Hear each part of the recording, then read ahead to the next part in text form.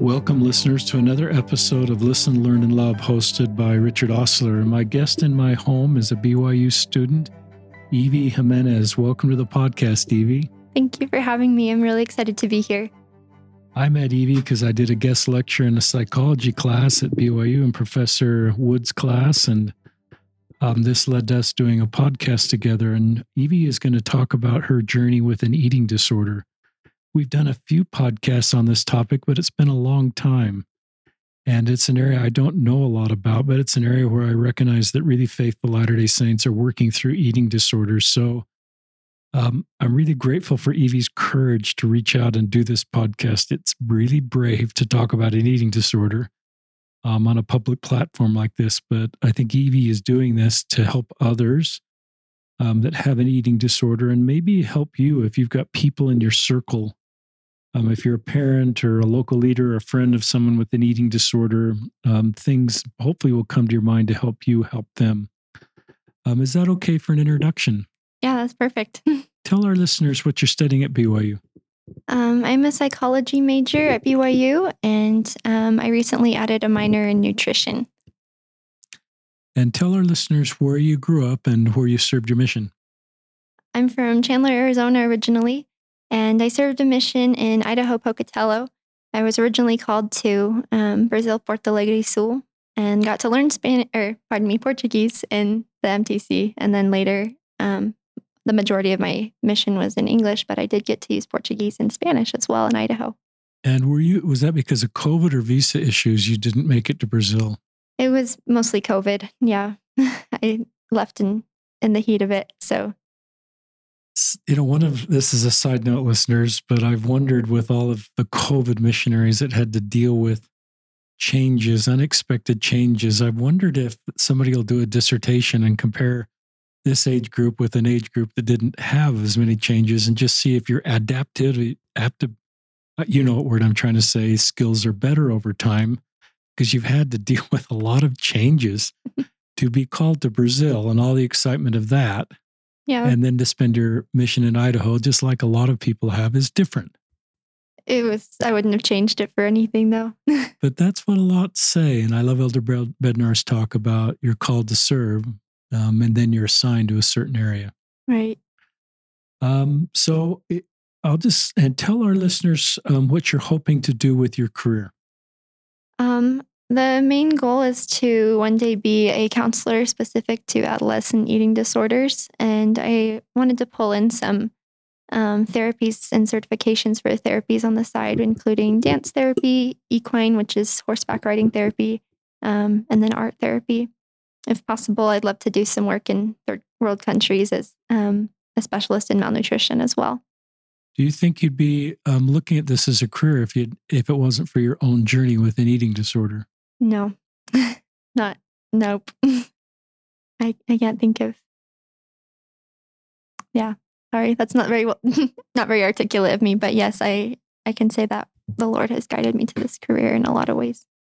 And I like that. Not everybody then pursues a career in the areas they're kind of working through personally, but sometimes if you can take your lived experience in a space and add clinical and education work, you become very effective at what you do. Now, that isn't everybody's story. I've been to a therapist twice. I've been open in the podcast and in my book, but I never felt impressed to ever go down the road of becoming a therapist or getting any academic training. So, yeah.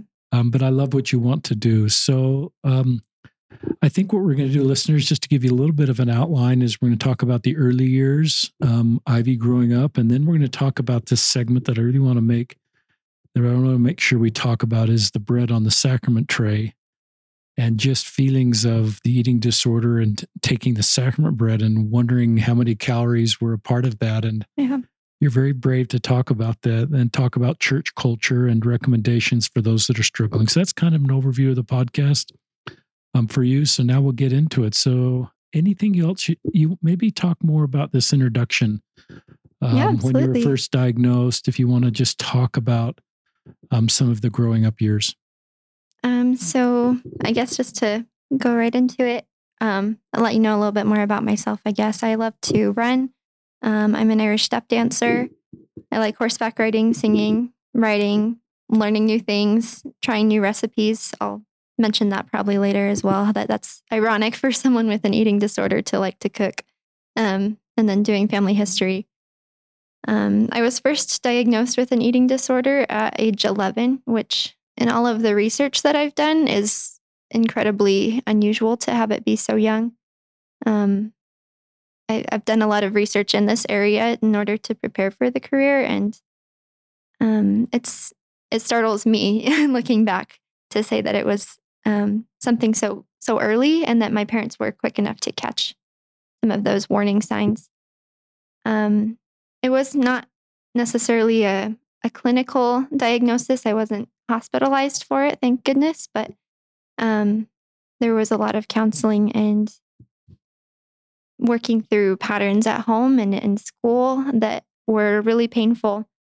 And there was a lot of difficulty balancing needs in order to stay out of that inpatient treatment. A couple times over the years, I've wondered if I should have done inpatient treatment. The coulda, shoulda, wouldas haven't helped me any, but I have a tremendous amount of respect for people that are brave enough to go into that, the hospitalization and get that additional help. For me, I feel like the counseling has been a really good route to go, but I realize a lot of people with eating disorders have a different journey on that. I honestly couldn't say if there was one reason that I developed or, grew an eating disorder. A lot of people talk about like their cause or some sort of trauma, but there's also just pressures that kind of add up together. And I feel like some of those for me were a desire to really like myself. And, those preteen years are really difficult and everyone's bodies are starting to change and you're wondering, oh no, like I'm gonna hit this puberty phase and not be in as much control of my body. And I want to look a certain way. And the world tells you, especially young women, that they need to look a certain way.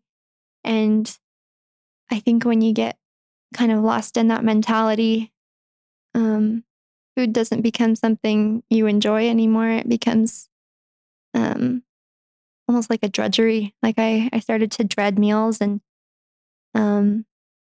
simple cues, like sometimes if a parent is watching their weight or trying to take care of themselves, I just emulated things that I saw or diet culture that I understood or thought I understood. And it kind of spiraled out of control until I hit an unhealthy weight and needed to get some more help than I was able to get from my family. Thanks for being so honest. Do you feel like you were diagnosed, and I think it sounds like you give credit to your parents, to you. Do you think as many 11-year-olds exist that are undiagnosed? Do you think, and I guess the question is sort of like, yeah, that's the question. That's a good question. I've definitely thought about it. In my growing up years, I felt like I could identify it more easily or those cues in other people. As I've studied more, I've realized that there's a difference between disordered eating habits and an eating disorder. And so I would say there's definitely a lot of children as young as 8 to 10 that have disordered eating habits. But if it continues longer or starts to impact your health, then that's the eating disorder. So I would guess that there are quite a few that might be in a position to begin, but it is more common later in late teens and early 20s. Is there anything else you want to talk about as far as an introduction?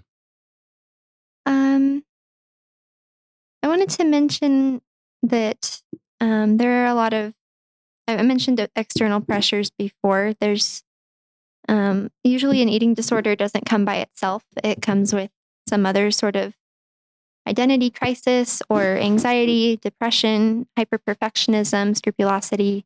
It just all kind of ties itself together. And I haven't officially been diagnosed with other things, but I've noticed that those anxious cues tie really closely to the eating disorder. And when one aspect of a person's mental health is affected, then usually the eating disorder is the manifestation of not knowing what to do with those mental cues or imbalances in your life. That's helpful. Anything else in an introduction you'd like to share? I would mention one other thing, if that's okay. I felt like I realized that an eating disorder and having can be really painful. And it's not a sin to have an eating disorder or to struggle with what you look like or not liking the person that you see when you look in the mirror. That can be a really difficult thing in the church to know in your mind that you're a child of God, but struggle to to compute it. I think that's the most difficult thing for me is that when you try to compute some of I, I say compute as like it registers, and sometimes it just wouldn't register. I knew in my mind that I was a daughter of God, but until it really set in, it was hard to let it go. Sometimes, yeah. Sorry, go ahead. That's really honest, and I reckon I don't know where that comes from sometimes because I think intellectually you knew that, but it was hard to feel that. Mm-hmm. And I don't know if that comes from a culture inside the church, outside the church. We don't feel good about ourselves. We don't feel we measure up. We don't feel we're enough. And so there's this kind of conflict, even though our brain knows this, it's hard to connect that dot through our whole body to actually believe that about ourselves. Yeah. So that's a good thought. Talk about the early years. That's kind of, listeners, our second segment of the podcast. We then talk about the sacrament as the third segment. But, do you want to talk about why this has lasted so long or started so early? I couldn't tell you quite how it started so early. I've wondered that myself many times. I've always been a pretty active person. I liked running as a kid, and my mom would invite me to go running with her early in the morning. And I've danced since I was a little girl, so I know both of those athletic endeavors are very. They do have a diet culture associated with them, and kind of some pressures of looking a certain way to be a runner or to be a dancer. But I think some of it can just come down to communication in your family. Our family had to grow a lot in how we communicated, and things that my parents, before I received treatment, things that my parents said were a trigger of sorts for me to want to do exactly the opposite of what they said to do. For like most people will just be like, just eat. They see the problem as just not eating enough. And if when my parents would say that, then it was, there's that teenage angst that kind of comes into play, as well as all of the brain gut interaction saying, no, I that's not what I want right now. I want to be validated. And not knowing how to express that as an 11 or 12-year-old, not very articulate. I think that there were just some communication errors. And as we learned as a family what things were appropriate to talk about, how to talk more kindly about our bodies, I'm really grateful for what my parents, the adjustments that they made, and that they started to talk more kindly about themselves too, in the whole process. It's a good segment. I think I would do that as a parent, and that's part of this podcast, is trying to help us all do better. And I think of the iceberg concept I talk a lot about, is that what's above the iceberg in this case is you're not eating whatever right vocabulary is. You're not eating the right way or the healthiest way. Mm. And so my reaction would be just eat. But I recognize that what is at the bottom of the iceberg, right? You and therapists and family members need to kind of get to the bottom of the iceberg and connect the dots. And saying just eat may not be helpful. And I like you recognize that wasn't helpful. So more thoughts on that, or do you want to talk more about, other activities? I'll kind of tie both of those together, if that's okay. I didn't have this in my original plan, but I feel like I should share maybe a little bit more what my day would look like as a 12 to 13-year-old after I'd been diagnosed and started going to counseling. My counselor, she's one of my closest friends now, would talk about this stinking thinking, or these patterns that you have to recognize in yourself, whether it's related to food or not. But to give you an idea of what that food mentality and that calculation looks like mentally, in just a morning, I guess maybe this could be triggering material for anyone who does have an eating disorder, but it might hit a familiar chord too. I'd wake up pretty early and go for a run or dance or something with, usually it was cross country practice, early mornings for junior high. I'd pack my lunch and kind of secretly try and stow some of the extra food away. And then my dad would come and repack it and add stuff. And I felt this need to have everything very measured. And for me, it was calorie counting. Other people, it's counting the fat grams in food or how much fiber they're getting or laxatives, etc. In my case, it was more based toward anorexia nervosa, which is focused on caloric deficit and hyperexercise, lack of eating. Anyways, I would go to school and just find myself so exhausted in every class, and you figure, oh, it's just I stayed up late doing homework, or your body's begging you to eat something, but the thought of eating something makes it feel kind of repulsive. And then, of course, you add on the junior high drama of, oh, this guy likes me, I have to look a certain way, or this person in my friend group takes medication that causes her to gain weight because she's regulating a different problem that she's dealing with. I don't want to, you don't want to add in all those extra troubles. And so I kind of would just suppress it for a long time. But coming down to the basis of it, everything was a calculation.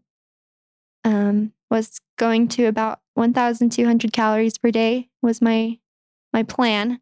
I'm grateful that my dad interfered with that plan. He would get me this shake supplement, and he took off the label so I wouldn't know how much was in it.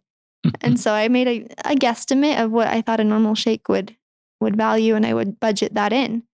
And I didn't find out until about a year later that the shake was about 700 calories, which is a lot more than is ever recommended. But I'm grateful because I feel like it probably kept me alive. And in those moments when I was sitting there going, you look at yourself in the mirror, I can see the extra like chocolate on your chin or on your waist, or the like wanting to have muscle toning, but not knowing how to be healthy versus thin. And I didn't even know what I wanted. I just knew that I wanted to feel beautiful, and it wasn't working. And so I would just try and compensate, weigh myself a ridiculous amount of times per day, probably 10 to 12 times a day if I was really worried about it. And having to change that mindset and go to counseling and have people, like, they took away the scale. I wasn't allowed to weigh myself. I wasn't allowed to look at the calorie amounts, and really just think about what it meant to eat. And it took a long time to even realize that I liked to eat, but my body was thanking me as I let that back into my life.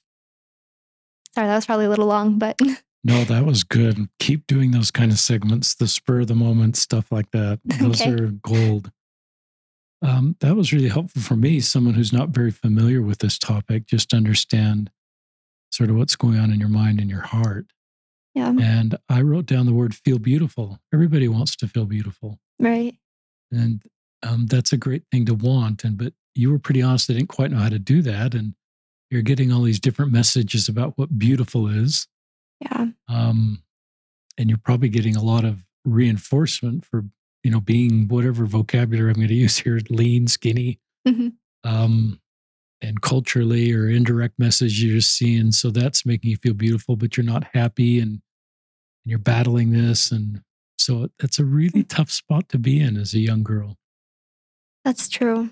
I felt like it was difficult to like what I saw.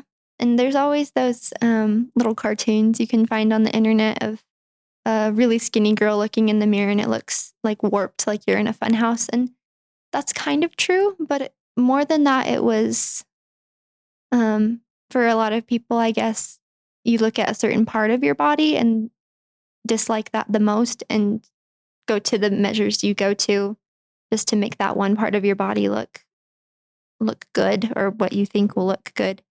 I felt like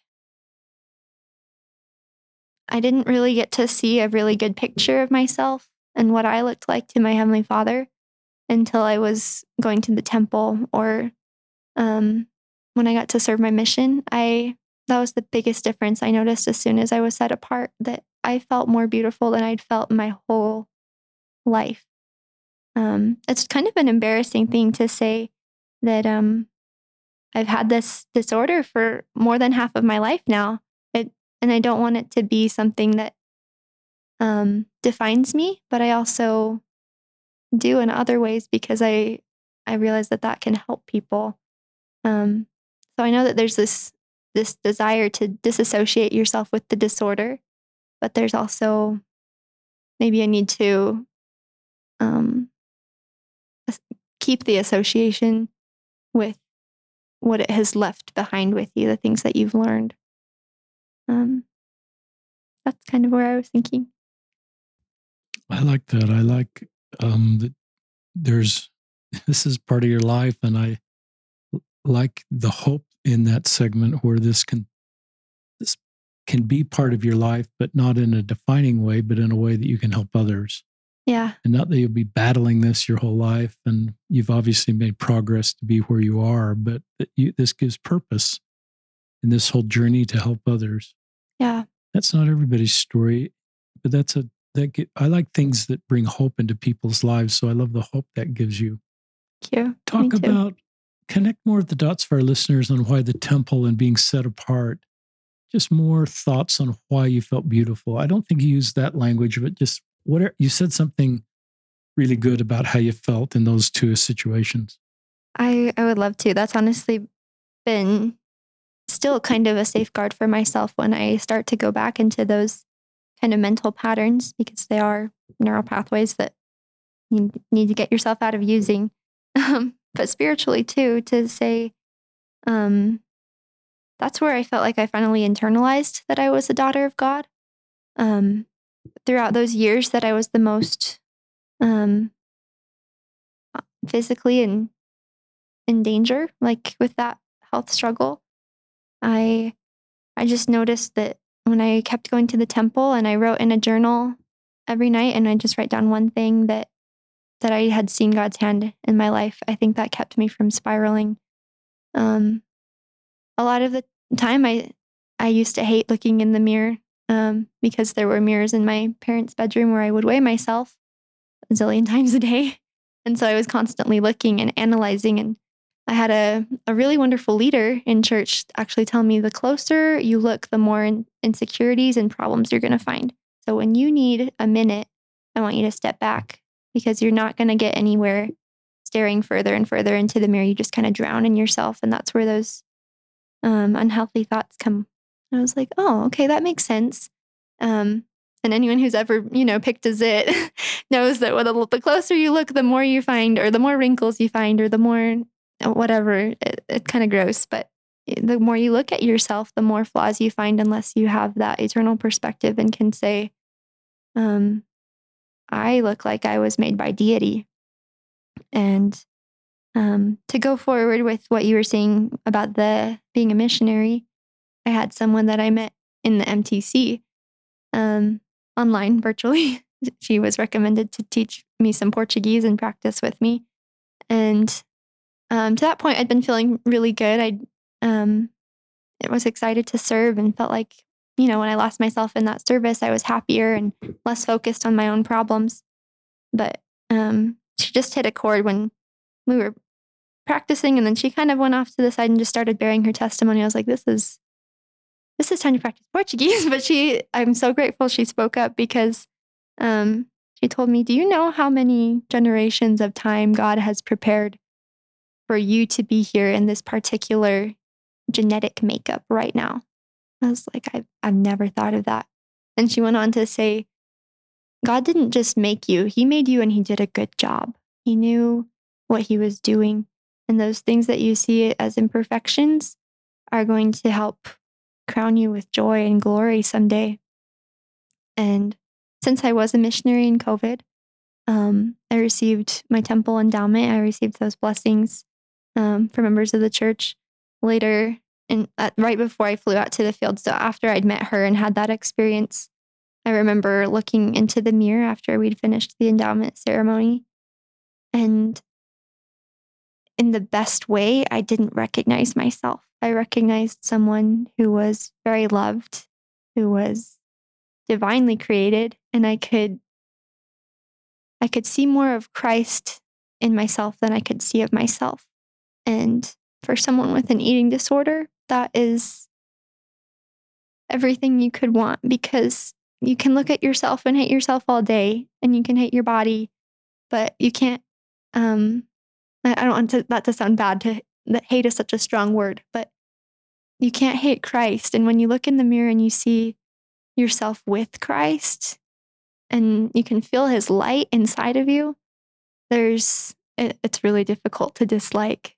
And I'm grateful to say that every time I can go to the temple and just have a couple minutes by myself, looking in the mirror, hopefully not looking vain or anything, but to have that moment with myself and to say, okay, I like who I am here. And if that's as much as I'm going to get this week, then that's okay. Another great segment. I wrote down this phrase, Evie, eternalized daughter of God. It's sort of like you conceptually knew this. It was sort of theoretical. Yeah. But then through the temple and your mission and your setting apart, some of those spiritual experiences, it became real. Yeah. And you could feel that, and it just internalized, it became wired in you. And it may come and go a little bit as you get triggered a little bit, but I love that you have this now grounding. And I think I think, and you'll probably get in this, there's therapy that's needed to help this, but I like the way spiritual tools can come into your life to help this. And so absolutely, internalizing you're a daughter of God and you're worth this set is a good thing. And a therapist may not be able to do that. Right. Likewise, somebody who's really good at that department, like a local leader, may not have the therapy skills. So I think this is a good example of where there's a kind of a co-journey and maybe other parts of the journey coming together to provide healing. Yeah. There's this, look through that section on early years. Okay. Evie, like many of my guests, has brought an outline, which I invite my guests to do so they can share everything that they want to share. Don't leave the podcast forgetting something that they'd really like to share. So just look through that and see if there's things in there you want to share with listeners. I'll add one more thing that came to mind that wasn't on the outline, and then I'll do that last section at the bottom before the next one. I think that should be good. I was thinking about how it just takes a village to get through something like this, like you were mentioning. My parents were huge supports. I looked forward to times right after counseling. My mom and I would kind of debrief in the car. That's cool. And we weren't very close. There was a lot of headbutting at the beginning because, she's fighting for my life and I'm not. And that's hard. At least at the beginning, and having time to talk through the skills that we learned and realize some of the things that I was thinking wrong, and realizing that she cared about me. And that's why she was taking me to a counselor that I really didn't want to see much at the beginning, was powerful. And then having that church support was tremendous. I can say with certainty that I would not be alive if I did not have the gospel to teach me who I am, what I'm worth, and to reinforce what my family and my friends were trying to help me understand too. To add to that last little bit of the outline that I brought, I also wanted to mention that I know eating disorders, like I said before, it's not a sin to have one, but I felt like for myself, it was wrong when I would consciously choose to indulge in those habits that I knew were wrong. And it can be really difficult to tell myself, no, I need to eat that, or I need to not want to go exercise by myself in my room after this because I just ate a piece of chocolate cake, or I don't need to have a nervous breakdown because of feeling pressured to do something that's going to be good for me. And those little moments when I knew I wasn't supposed to be weighing myself and I did it anyway, or I knew I was supposed to eat something but I might have hidden it or thrown it away, I felt like those were choices that didn't bring me closer to the Savior. And so I would feel some guilt. It's a different kind of guilt than I would say is maybe your typical sin that you talk about in repenting in the gospel. But I do think repentance covers that those little moments when your brain and your body aren't really in agreement, the Lord can help reconcile that too. I like that. I like I think it's a good segment you shared with your parents where your parents were trying to keep you alive. You've mentioned it a couple of times tonight. Sounds like that gives us insights on where you were. And we know people with eating disorders. I can't always pronounce this right. Anorexia. Mhm. It can be a life-threatening disorder, if that's the Yeah. right language. And it sounds like that's what you had, or is Yeah. parts of that. I don't want to No, give you a label if you don't want to take a label.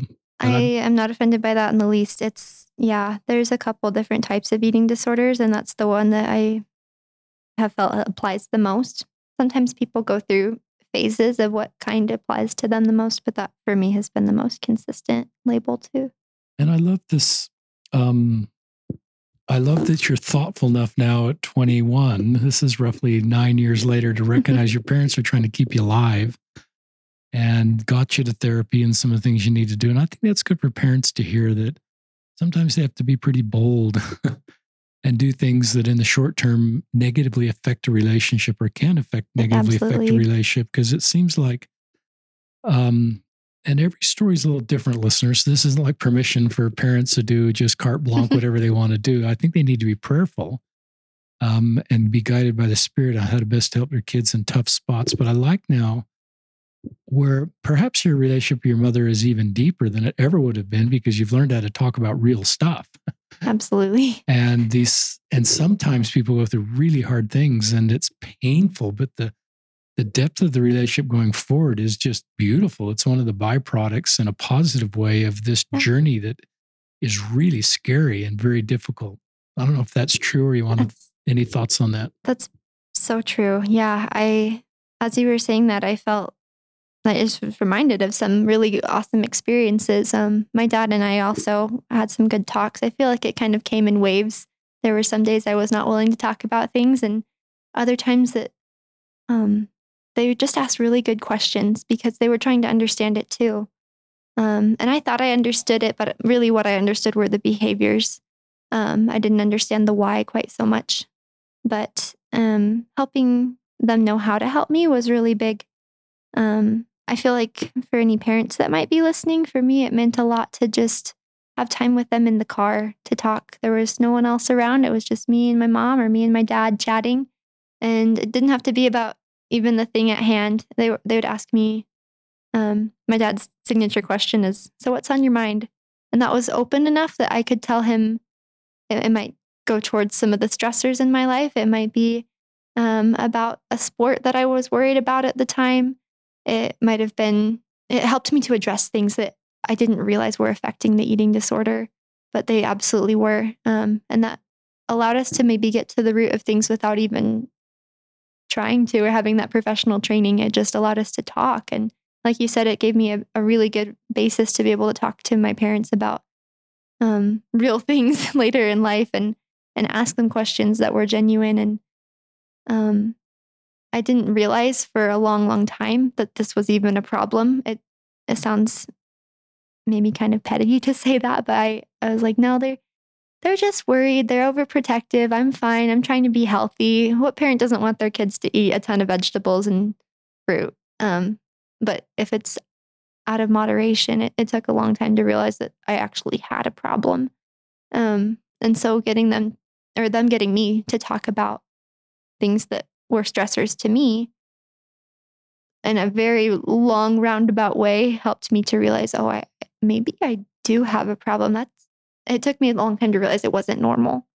But once I realized it wasn't normal, by that point we'd already built that relationship up from the crumbling situation it was in before, and I'm really grateful that they did that. I love your dad's question. You can't answer your dad's question with a yes or no. Right. I think good questions Sneaky that way. Are like, what's on your mind? And I think that every parent's relationship with a kid is different. So some kids, I used to kind of think I would just do Sunday. We used to call them PPIs with our kids, where every Sunday at 3:00, once a month, I'd cart my kids and close the door and we'd talk about stuff. But some of that was okay. But I think as I aged up as a parent, I was more spontaneous and sort of respond and try to understand along with my wife the uniqueness of each kid. So it sounds Yeah. like being in the car at times was and just finding the way they would open up. Sometimes it'd be in nature. Sometimes Yeah. it would be in that PPI at 3 o'clock, whatever we used to call it. And Yeah. that's sort of more formalized. But I like just the principle of you want to develop open, honest communication and be flexible enough as a parent to know that's going to come different. And sometimes it's going to come easier to one spouse or the other. And that can be a little difficult for the one spouse the kid's opening up to if the other, So Yeah. I think we just have to, as a parent, say the goal is to help our kids. And some parents, one parent may connect better with a kid, or you may be in a one parent home where there's not two parents that connect with a kid. That's really Anyway, true. it's a little tangent. Talk about anything else before you want to talk about the bread on the sacrament tray. Can I say one more thing before we Yes. transfer to that? I also hadn't planned to share this either, but for those who might be going through some of those early, really rough situations at home right now, I do want to acknowledge that it's not always, this happy conversation in the car after a counseling appointment. It was usually, there was some yelling, there was a lot of resistance, a lot of tears on my side, a lot of tears on my parents' side. I know it caused my mom a lot of sleepless nights. And I know that for those with an eating disorder, a lot of the time you feel like you're under the microscope. You're trying to go under the radar, trying really hard. But because people are concerned about you, everyone is on top of you. You have extended family and relatives and cousins and friends who are asking why you don't want to eat or what your rules are about eating. Are you a vegetarian now? Like, I got all the questions and I didn't really want to talk about it. And it was really awkward. I think a lot of that awkwardness gets forgotten. But for those who are feeling that, I just want you to feel seen or heard, because that really is a hard place to be.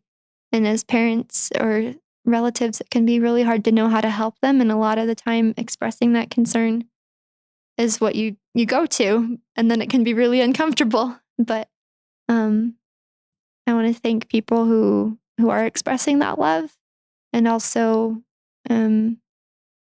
tell those who are also struggling that it makes sense to me that it might be uncomfortable. I like that this wasn't just an easy journey, and it's probably not totally complete. And I've thought something that's surprising me you said, but probably helps me realize how difficult this is you didn't really believe that this was an issue. Right. You probably thought everybody was overreacting. You didn't need a therapist. You were fine. Mm-hmm. Parents were being whatever. And yeah, eventually you came to the conclusion this isn't normal, I think is your words, and I need help. And that's a tough situation for people around you that love you to be in. And so it's just a complicated area. And I think, I just invite parents to act on the impressions they feel to help somebody. Are you okay answering this question? Did you do any inpatient? I did not do any inpatient treatment. My parents Your parent comes mentioned close to sort of like, you're a minor. Your parents could like send you off somewhere inpatient. And if they were worried enough about you, that would at least keep you alive. Right. There was a lot of talk about that. And at one point, that was the threat. If you can't try and work on this at home, we've done all that we can. We're going to need to send you to the place that can get you more help. At the time, that was more distressing for me because I was in a really rigorous school, and trying to keep up with homework was, 4 to 6 hours a day of homework. And I was worried about how much I would miss if I even missed a day or two. And, inpatient treatment is so long. So it wasn't, we never went through with it, but it was something that got brought up a couple times. And I think that in a roundabout way, it was what showed me how severe it was, that my parents, as much as they loved me, would be willing to send me somewhere else to get help that they couldn't offer. And at that point I was like, oh, okay, maybe they're not just overreacting. Maybe I do look skinny. Like, that was such a novel concept for me, to look in the mirror and see skinny or unhealthy. But yeah, I hope That's that kind of good. answers your question. That's good. I'm glad we asked that question. Talk about the sacrament tray. All right. And you can talk about this picture you brought. Our listeners can't see at any time Right. during this segment.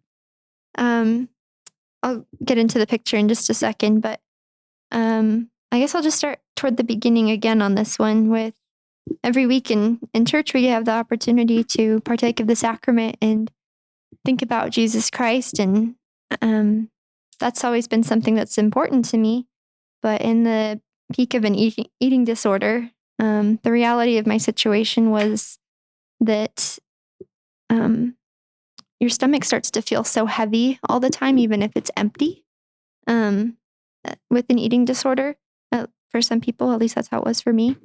And it almost felt like if I added just that tiny little piece of bread, it was like the crowning piece on the top of this mountain of food that my stomach felt was there, whether I'd eaten breakfast or not. And there was a lot of guilt and a lot of just dissonant feelings that I had. And it was a battle for a couple weeks, like intense battles for like a couple weeks, but for over the course of years, I had to really learn what the sacrament was. Why am I taking this? Am I taking it because people expect me to? Am I taking it, to please my parents because they're worried about me eating? How am I going to feel when it hits my tongue? There was this instant battle because your brain is literally singing hallelujah. We can taste the food. It tastes delicious. And then you're almost fighting to not acknowledge that it tastes so good.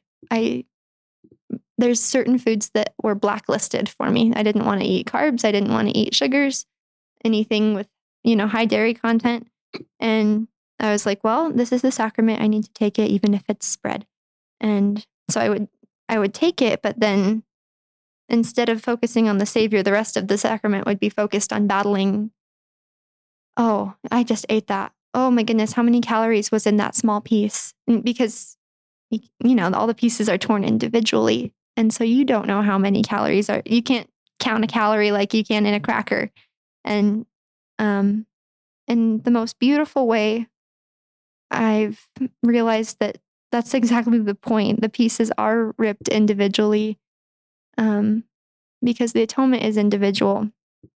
I had to study the atonement a lot to really start to recognize how much preparation went into the Savior's suffering for me. And it felt like it took forever. I'll be honest, it took a long, long time to feel like I was excited to have the sacrament. And then even beyond that, I just felt so ashamed that my whole battle during the sacrament was to not think about the eating disorder, or to either that or to shove it under the carpet and pretend like it didn't exist. And, Heavenly Father sitting there going, yeah, that we need to talk about that problem. And as time passed and as I studied the atonement with some resources that my mom gave me, whether they were scriptures or books from like Deseret book about the sacrament and the atonement of Jesus Christ. Sorry, I need to always associate it with Christ, the atonement of Jesus Christ, that I felt a little more whole. As for the art piece that I brought with me, I wanted to show it to Brother Osler, but it's this artwork that I did last term in school, and it's just a piece of bread. It's a still life.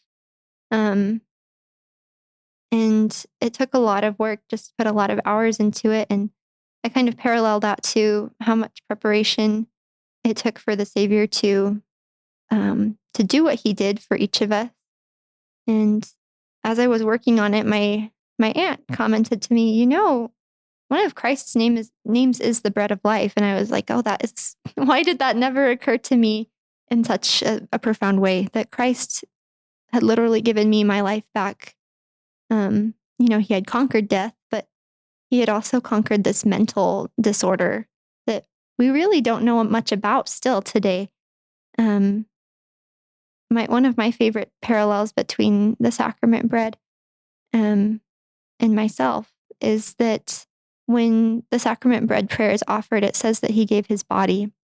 And when I think about this body that I have, that for so many years I haven't taken as good of care of as I needed to, or haven't respected and loved as the divine gift that it is, who am I to say, wow, the Savior gave his body, but I think we overthink how much he spiritually gave, and we forget that he gave us the opportunity to be exalted and resurrected. That yes, our bodies right now are imperfect, but they're beautiful and they're made by him. And it's a very needed and fulfilling part of the atonement to remember that he didn't just bleed for us, but he offered his whole soul. And I think that for me encompasses the whole of my recovery, is realizing again and again that I was worth it, that my body was worth it. It wasn't just my spirit that he fought for. He fought for my body to be able to enjoy exaltation too. And so if I'm going to live with myself forever, I need to start figuring out how to have a better relationship and address those needs. I'm going to look at my outline really quick and make sure I didn't miss anything. Gotcha. I feel like there was a lady on my mission who would prepare the sacrament bread every week. And we would share this analogy with people that to make bread, I'm a bit of a baking nut, as I mentioned at the beginning. I love to cook. And for a while, it was just because I could kind of pawn off the food on other people, but still enjoy the smell of the food. And now I, of course, enjoy eating it too. But there was so much joy in that preparation of bread. I love to make bread now because you have to knead it. You have to work it really hard. And then you have to bake it at high temperatures. You have to let it rise. And there's hours that go into a loaf of really simple bread. And to think about how much work Jesus Christ went to prepare himself and to prepare us is amazing. He premortally prepared for this role. He learned and grew while he was here. He took care of his body. Of course, he took care of his spirit. I'm just focusing on his body for the sake of the podcast. But if he took so much time to prepare, then the crux of all of this is that I needed to prepare more honestly for the sacrament every week. If I didn't take time to prepare, I was just sitting down and, fighting an eating disorder once a week for 15 minutes. And instead I could be pondering a lot more deeply. I had another thought to go with that. I don't remember what it was though. Well, I hope that thought comes to your mind. That was a really brave segment, Evie, and the pieces are ripped individually and the atonement is individual. I love the visual imagery of that. This is a beautiful loaf of sourdough bread that I think it's sourdough. Yeah. And you have a gift of art. Is there therapy in art? Does it help you in your recovery to draw? It does. I wish I had done more with it, to be honest. But every time I've taken art classes, or if I'm really stressed out, I have my watercolors or my pencils at home, then I can pull that out and just, it pulls me back to that theme of creation, that God creates and he does a good job. And if we do have that divinity, then we should be able to create too. It's a very peaceful place, but it also doesn't force you to think too much. You just kind of enjoy the textures and the feel, and you can appreciate the overall appearance of things, which kind of gets at the root of an eating disorder.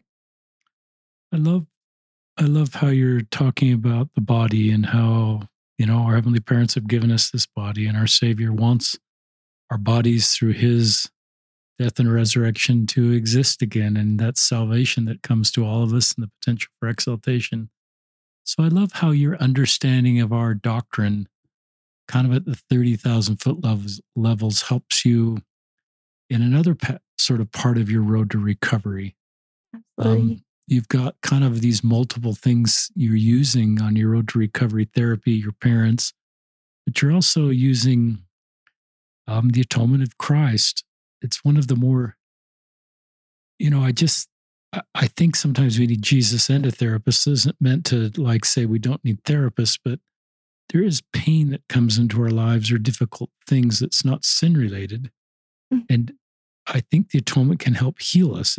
I don't want to say don't go to a therapist because I think your journey is obviously a combination of both plus other things. But I just invite our listeners to be open to the atonement can heal you just like it's healed you in a way that, and it's hard. It's not this lockstep formula like the repentance part of the atonement where we go through these 6 steps and we know we're clean. It's a little more complicated. Yeah. And it's a little more individualistic, but I love the way you read books and you've studied it and you've pondered it and the atonement is healing you.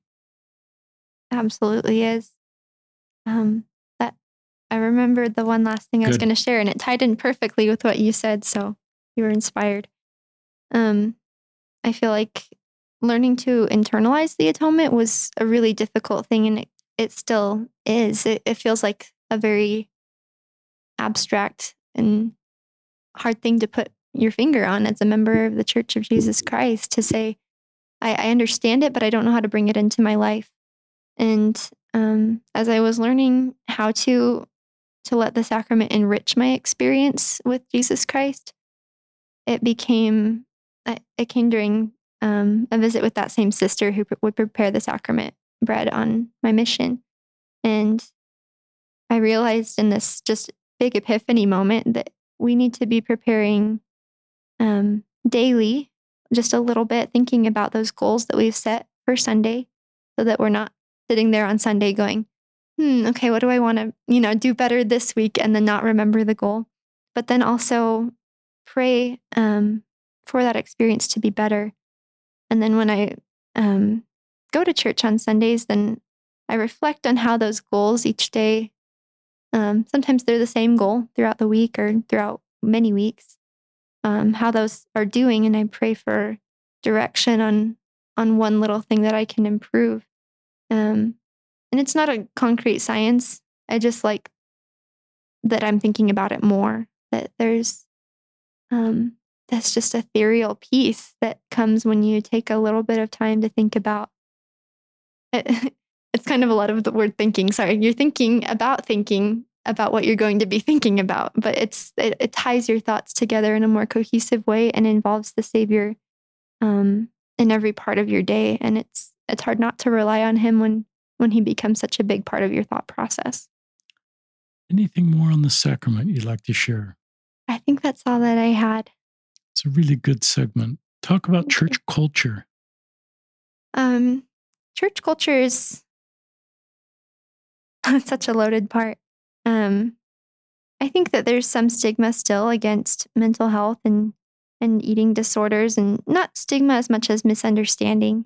I think a lot of people want to help. It's just hard to know how to help. And it can be difficult for people to say what they need because a lot of time you want to ask, okay, what can I do to help you? And the honest answer is, I have no idea what you can do to help me. Again and again, that's been my answer. And I feel bad telling people, I don't know how to let you help me. I'm just grateful that you asked. And so taking kind of that church culture, and this ties in a lot with things that my family learned while we were figuring out how to communicate better, is just being okay with trying to separate the disorder from the person, because it can be really painful to only be seen as an anorexic, or to only be seen as someone who's depressed, or only seen, at all of the different disorders that could, a schizophrenic or someone with bipolar disorder. Just there's all these different labels, and to be able to separate them from that label and come back to they're a child of God first and foremost. And even if I don't know how to help them, I can show them that I love them. It sounds cheesy, but that's what I've come back to time and time again as I have reflected on this. It's good. I love your advice where you tell people, thanks for asking, but I don't know how to, I like that. That's something we can all do, is ask people how they're doing and just sit with them in the complexities of their situation, and without knowing, either of us knowing how to help them, but in a way that helps a little bit, just to know you're present Yeah. and you care. I was grateful. And I like you Yeah. separating the disorder from the person. Mm-hmm. That's a really thoughtful thing too. It's a hard thing for me to wrap my mind around, that mental health is not eternal, but I'm so grateful that or mental health disorders, I should say. Mental health is an eternal thing, I'm sure, but that's not doctrine, that's just how I understand it. Sorry. Might need to cut that part. That was good. That was fine. But that mental health disorders aren't what's going to forever be. And so it's so important that we separate that. Sister so-and-so at church is so much more than the one experience she shared. She strengthened others with the experience, but also not just labeling her or labeling a brother who shared something that was difficult for him. We can admire their strength. And I think that's where I'm getting to, is the focal point of this, is just admiring people's spiritual gifts that they can pull from these experiences. Being able to say, wow, they're brave, or they're kind, or they understand how to help a group of people that I would never know how to help. And I think it's been very eye-opening for me to realize that, yes, my experiences are unique, but everyone else's are different from my own too. So I can learn from what they're experiencing vicariously. And then we can all be able to develop those spiritual gifts by hearing about them and realizing what a strength other people are showing with those. I don't know if that makes too much sense, but talk about recovery. This just helps other people and me. Are you ever fully recovered, or are you recovered? What are the expectations for somebody with an eating disorder? Is it manageable? Are you in full recovery or in recovery? Talk a little bit about that. That's a really good question. And I've asked myself that a lot. Some things are just over. Like, if I have that are very acute, like appendicitis, it comes and it's over, and it's this chapter of your life that's forever over usually. So talk about what this is. I am grateful for that question, because it's a hard one to answer sometimes. There's, in the medical world, then yeah, like you said, appendicitis can be cured one and done, but there's relapses that occur with mental health. Or if you just have a bad day or a lot of triggers all at once, then it can be hard not to jump back into that identifier, or that label that says, oh, this is the eating disorder, or this, all of a sudden that's me. I realized that earlier on, some of my loved ones wanted me to be able to say, like, I'm done. I recovered. And I think they were surprised that it's something that kind of drags on, and that's really painful. I can say at the very least that I'm in remission, if not recovered. I just feel like recovered is such a complete thing. And to be honest, there's some things that aren't going to go away until that special day when the Lord makes our bodies perfect. But having that process too, and having the tools, the mental tools and social tools to approach it, has made it so it doesn't feel like a problem as much anymore. So I guess I don't have a good term to describe it. I can just say that I don't feel like I'm in danger from my own mind or my own body anymore. And for people who are recovering, it's okay if it takes a long time, because there is that relapse, and you do wonder, am I done? And then something sends you right back, and you're like, oh, I guess I'm not done. But I don't know if that quite answered your question.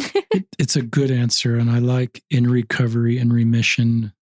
I think it's okay to I like what you said. This may not completely go away until my body's perfected. Yeah. And maybe that's a more practical, everybody's story is going to be different. Some may want the hope that this will completely end for them. Mm-hmm. And others want the pragmatic sort of perspective that you give, that this may be just part of my life journey. Yeah. And it's not a bad thing. It's just the reality. And I've learned and I'm in recovery. I'm not, I think you use words, I'm safe. Mm-hmm. And I'd like, some of my guests have talked about the spiral staircase, that if you get triggered and you have a day or two of setback, it's not like you're back at the beginning of the spiral staircase, wherever that is at age 12 or 11. Yeah. Or you're way beyond that, and you have all these tools and insights and gifts. So it's part of recovery sometimes to get triggered, to have a bad day or two. And Mm-hmm. I think sometimes we want to be hard on ourselves and say, all that work is now I'm back to square one. Don't do that, listeners. You look at, and so I think you're self-aware enough now to understand what's going on around you, your triggers and your behavior. And I think that's a good place to be. And I would want to give you hope that you'll continue to recover. And that if we got on the podcast, you're 21 right now, at 31, you'd say, well, let me tell you about the last 10 years. And Yeah. you would have a big smile on your face like you do right now. Now, here's a tender question. You're single, and someday you're going to be married. Although I don't want to say that's for sure your path, because I don't want to. One of the things my wife and I tried to do in our singles ward is help the YSAs feel like they were whole now and didn't have to be whole once they were married. They could be whole and complete single. And yeah, we still want them to get married, but we didn't want them to feel like they were not whole now. So I don't want to sort of go down that road with you, like for sure you're going to get married. No, it's fine. But your husband's going to know about this. Right. Yes. I've thought about this and tell me very often. Yeah, I know. And so I don't know if you want to talk. I guess the question that came to my mind, how do you hope he responds? The one that you ultimately marry. Because not everybody's going to respond the right way, or I shouldn't say the right way, the way you would hope they respond. But this is helpful for maybe just people listening. How do you hope he responds? That's a great question. It's hard to know which emotion to cater to first. I hope that he doesn't see me as just the label once I tell him that, hey, I've struggled with an eating disorder and this could still be something that's difficult for me throughout our relationship or our marriage. I'm worried, genuinely worried about how that will affect my parenting. And that's something I've been studying a lot recently, is how to teach children good nutritional habits. Because I'd like to think that I'm doing what I can to learn about my own health and how to not have it influence other people in harmful ways. But in maybe a strange way, I also hope he will express a little bit of concern to not just be like, oh, that's fine, that's great, I still love you, but to also say, that's pretty serious. Thank you for sharing that with me. How can I help you? Like, maybe taking it seriously, but also expressing love. I don't want to dictate someone's response because, that's not where I'm at in life right now. But just maybe having someone who can listen. And if they don't know a lot about it, then I'm happy to fill them in. But it can be a really vulnerable thing to share. And I've definitely thought about it and been nervous about how that will play out. And I want to make sure that I'm doing what I can to keep myself healthy so that it's not harming anyone in my family or my loved ones. It's a great answer. Tender question. I felt impressed to ask it. Thank you. I think these tender conversations that couples have in the dating process can significantly sort of improve a relationship. It's I don't know when these more vulnerable, real discussions happen. Maybe they happen on the first date, but there's this point in a relationship usually. And I won't go down that road of when it may not happen, but the vulnerable, honest, real discussions that hopefully happen sort of pre-engagement. And sometimes the reality of each other's story is enough to cause someone to feel that their job is their best path forward is a step away from a relationship. But often it brings them together. Vulnerability brings vulnerability. It brings honest, real, authentic connection. He may open up with somebody that, that's something going on in his life that he's been playing out in his mind. How I've got to open up to my future wife about this and how she can respond to this. And my feeling is that it's a good thing to open up about these things. And I would hope in general, the principle is this may make you a better mother, a better wife, a better lifelong partner, and your ability then to heal and help others. You're very self-aware about the things you want to do as a parent. And So, and no parent's perfect, but each generation I think gets a little better. Our kids, as we've watched our daughter, who's our only child with married kids, we see things she does that, we look at as a step in a direction that's better because she understands things. So I would hope that, and this is kind of a general, and I invite for everybody as people vulnerably open up, is to do what ask them to tell them more about their story yeah, and be interested and not just dismiss it, but be fully present, ask them about their story, and don't make any decisions about the relationship right as you're hearing the story.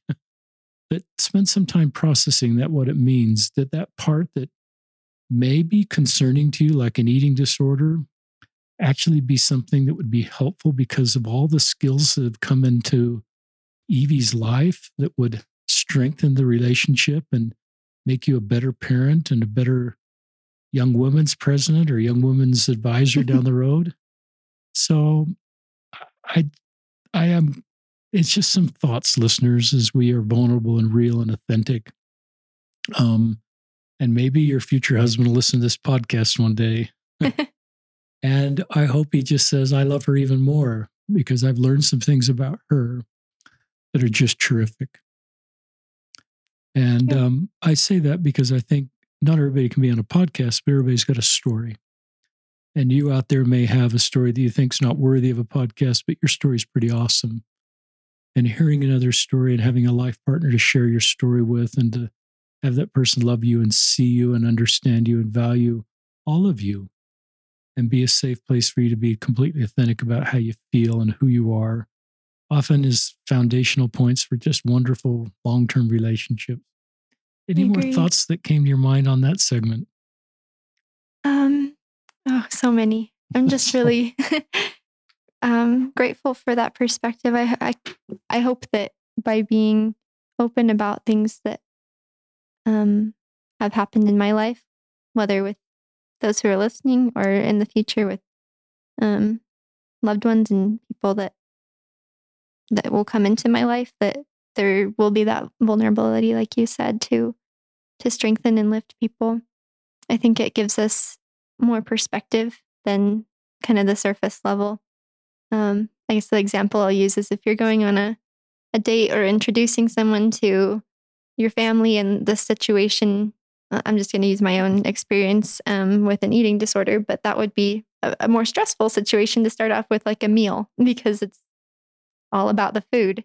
But having an opportunity to really engage in that genuine conversation um, and asking questions like, oh, is that a food allergy or is this an aversion that you have? Or not bringing it up in an insensitive way, but asking those questions when it's appropriate and um, trying to ask in, yeah, just in genuine ways.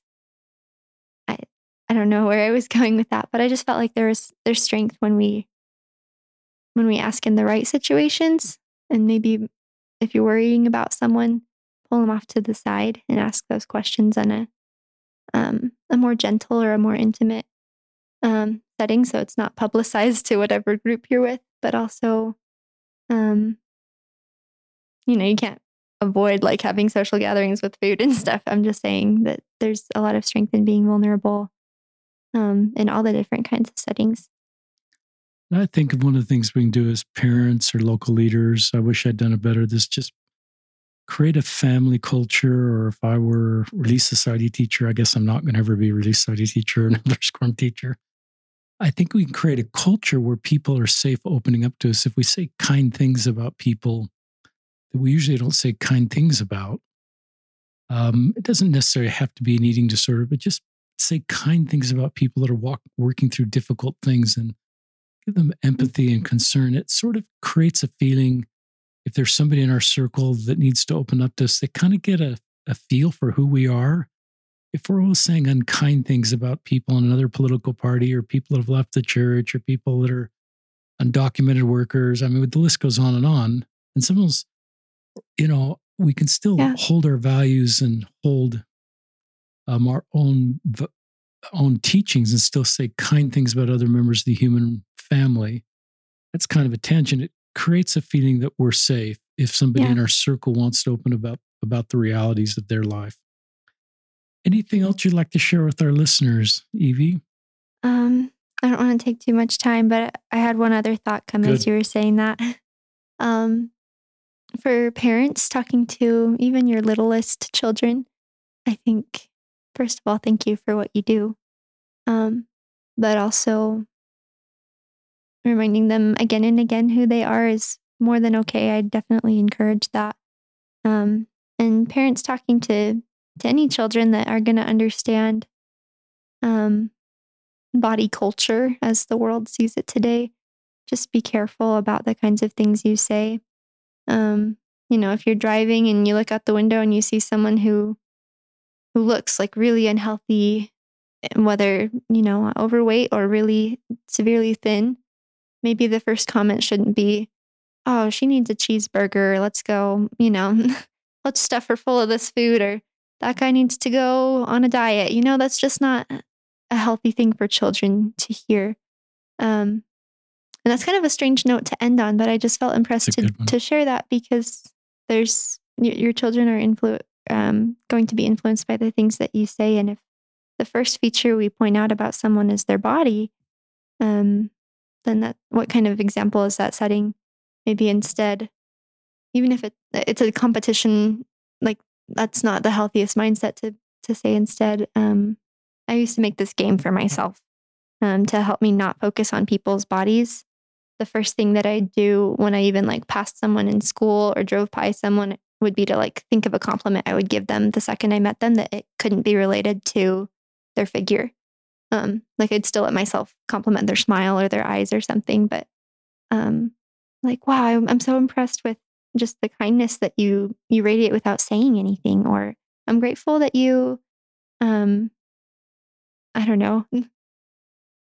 I'm trying to think of a good example. It's hard when you don't have the people walking by you to think of the examples, but thanks for sharing that in class. That was really brave of you. Or if you don't know the person, then share the compliments with yourself in your head, and it helps you get in that mindset of this person is a child of God, and I'm not seeing their body first. I'm seeing them as a person.